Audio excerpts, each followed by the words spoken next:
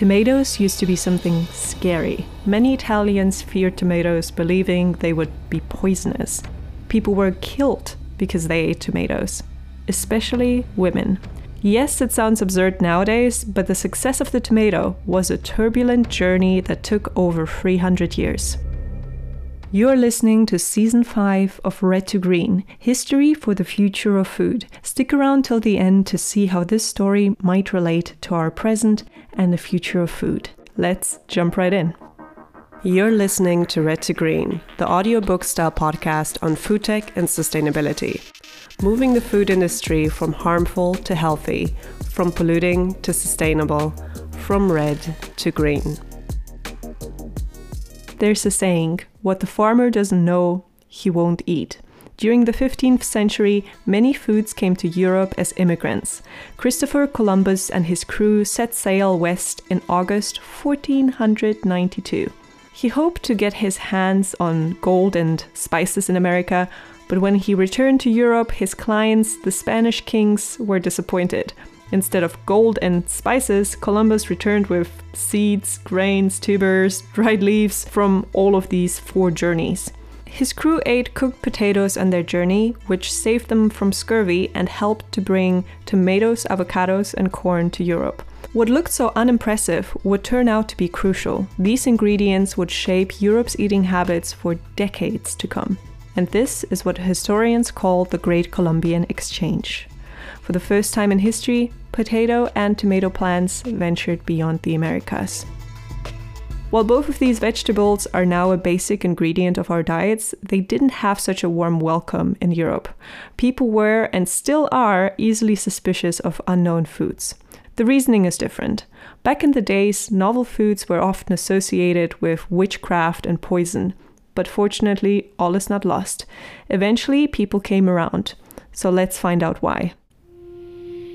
In 1544, Pietro Andrea Mattioli, I'm sorry for my pronunciation, an Italian Renaissance doctor and botanist, created a recipe that couldn't sound more ordinary to us today.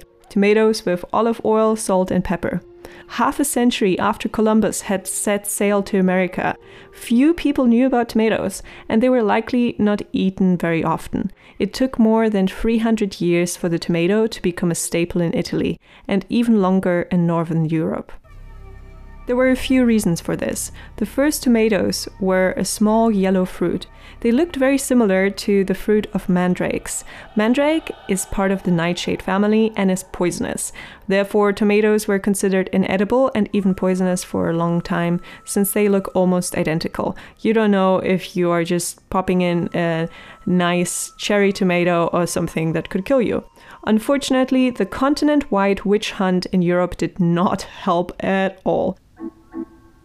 At this time, a theory was taking off. Harry Potter style, witches had begun to use broomsticks to fly. Some people were tasked to hunt witches.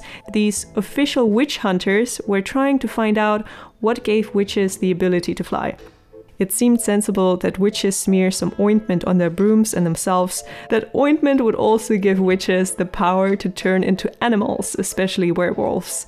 Witch hunters back in the days circled in on the following ingredients: hemlock, deadly nightshade, henbane, and mandrake. I must admit they do sound like witchy ingredients. So here comes the issue for our tomato. The tomato is not just related to the deadly nightshade, but all the last 4 plants. Henbane is something called stinky nightshade and is of course poisonous. Mandrakes, the ones that look like cherry tomatoes, are also hallucination-inducing, by the way. Deadly, stinky, hallucination-inducing. The tomato plant had some very weird siblings in its family. So no wonder that during the 16th and 17th century, tomatoes were a no-no in many parts of Europe. But the Italians had seen the tomato's potential earlier. At that time, it had already found its way into some national dishes, affectionately called pomodoro, the golden apple. In 1548, the Tuscan Grand Duke Cosimo de' Medici received a basket full of tomatoes. They were probably planted in his garden as an exotic extravaganza. The Medici family was very interested in the New World's exotic plants and the possible use of tomatoes. As word spread of the exotic fruit, the humble tomato started gaining popularity. From the 16th to the 17th century, tomatoes were planted as rarities in the gardens of the wealthy, because at the end of the day, human psychology is simple. What is rare is valuable. So the rare tomatoes symbolize prosperity and were used to impress visitors. Hey, have you been enjoying this episode so far? If you would think of just one person that may be interested in this topic, who comes to mind? You can click on the share button and send them a direct link. If you do this now, it maybe just takes 30 seconds. It's a small gesture, but helps us a lot. So we can keep producing future seasons that you can enjoy for free. Thank you for supporting Red to Green. Now back to the episode. By the middle of the 18th century, the tomato had conquered the Italian upper class.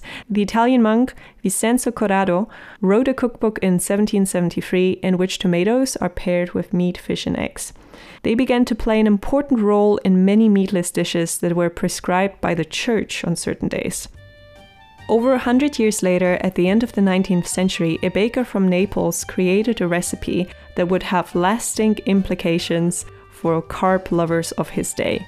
The Italian king and his wife, called Margherita, were visiting the city, and so the baker covered his dough in the three colors of a still young nation: green with basil, white with mozzarella, and red the tomato, calling his creation after the king's wife. Welcome to Margherita. Around the same time, the tomato returned to the American continent. In Pennsylvania, German immigrant Henry John Heinz used them as a basis for his successful product. Well, guess what it is? He called it ketchup after a similar Chinese word for fish sauce. Those two dishes, pizza and ketchup, swept away the last concerns and made tomatoes one of the most sought-after vegetables in the Western world. Their power remains today, and around 180 million tons of tomatoes are grown worldwide. This is where the episode was supposed to end, but we came across some really interesting insights on how technology influenced the breeding of tomatoes to raise all of the tomatoes that are needed today and to make sure demand is met all year round. We use pesticides and fertilizers, irrigation systems, and heating glass houses, ethylene for ripening, and various methods for preservation. It is a bit of a modern miracle, and we have changed the very core of the tomato itself, its DNA. The first of the many changes to follow took place when tomatoes were cultivated by the Aztec farmers in Middle America. The wild Andean tomatoes had small fruit with only 2 compartments, like the modern cherry tomato. But then a mutation must have taken place, which produced larger, ribbed fruits with more compartments. As this variation of the original plant was preferred by the Aztecs and cultivated in their gardens, the first tomato variety was created based on the preferences of humans. When tomatoes were introduced to Mediterranean Europe by the Spanish, they took only a small number of the existing varieties. The self-pollinating ones produced the most fruit, because the tomatoes' insect pollinators had been left behind in the New World. Tomato growers likely chose the seeds of the plants with the most abundant fruit, and so mostly the self-pollinating varieties thrived and were re-imported to the place that would become the United States of America.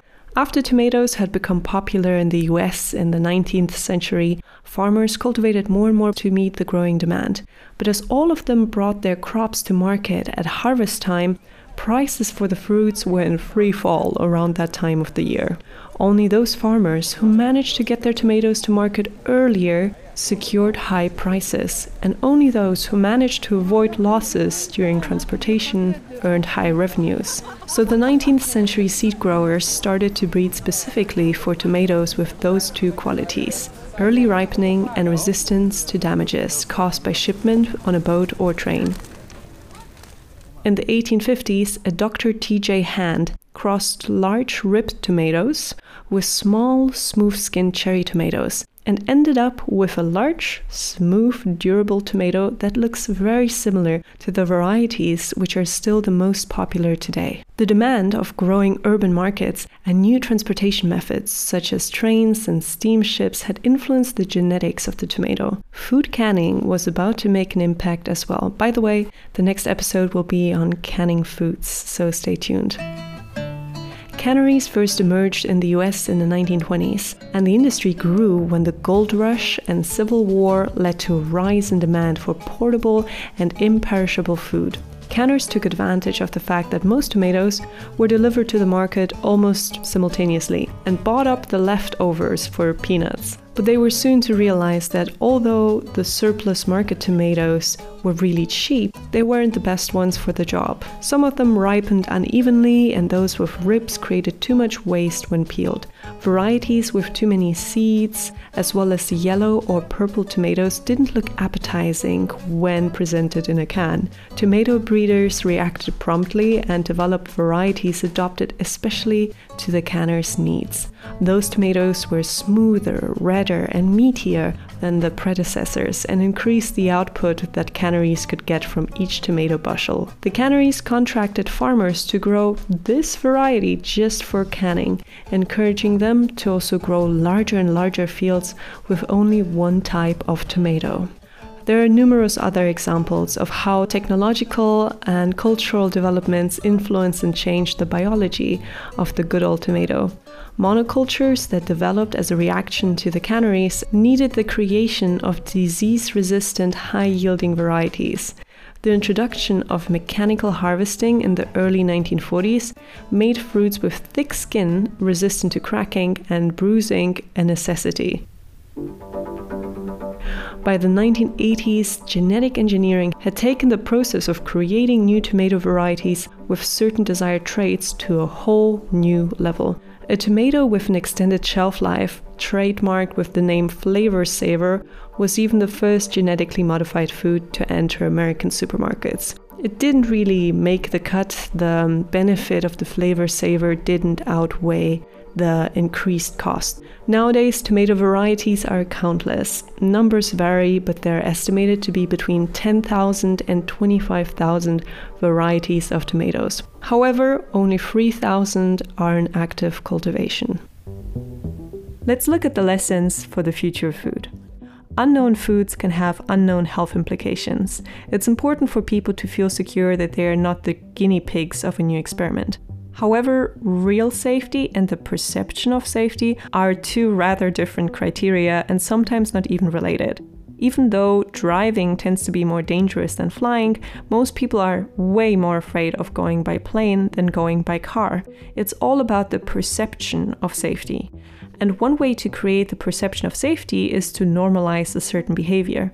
For example, by creating recipes in popular products using the ingredients, like pizza and ketchup were crucial to convince people of the safety and deliciousness of tomatoes. And they also teach people how to use foods. Novel foods may also require different cooking techniques. It's different to fry a plant-based burger than an animal-based one. It just is. And with it comes some necessary consumer education. So partnering with chefs, cooking shows, or cooking educators is a great way to cover both, to normalize a certain food and teach people how to cook it. Thank you for listening. As always, I love to connect with listeners. So just drop me a line on LinkedIn. My name is Marina Schmidt.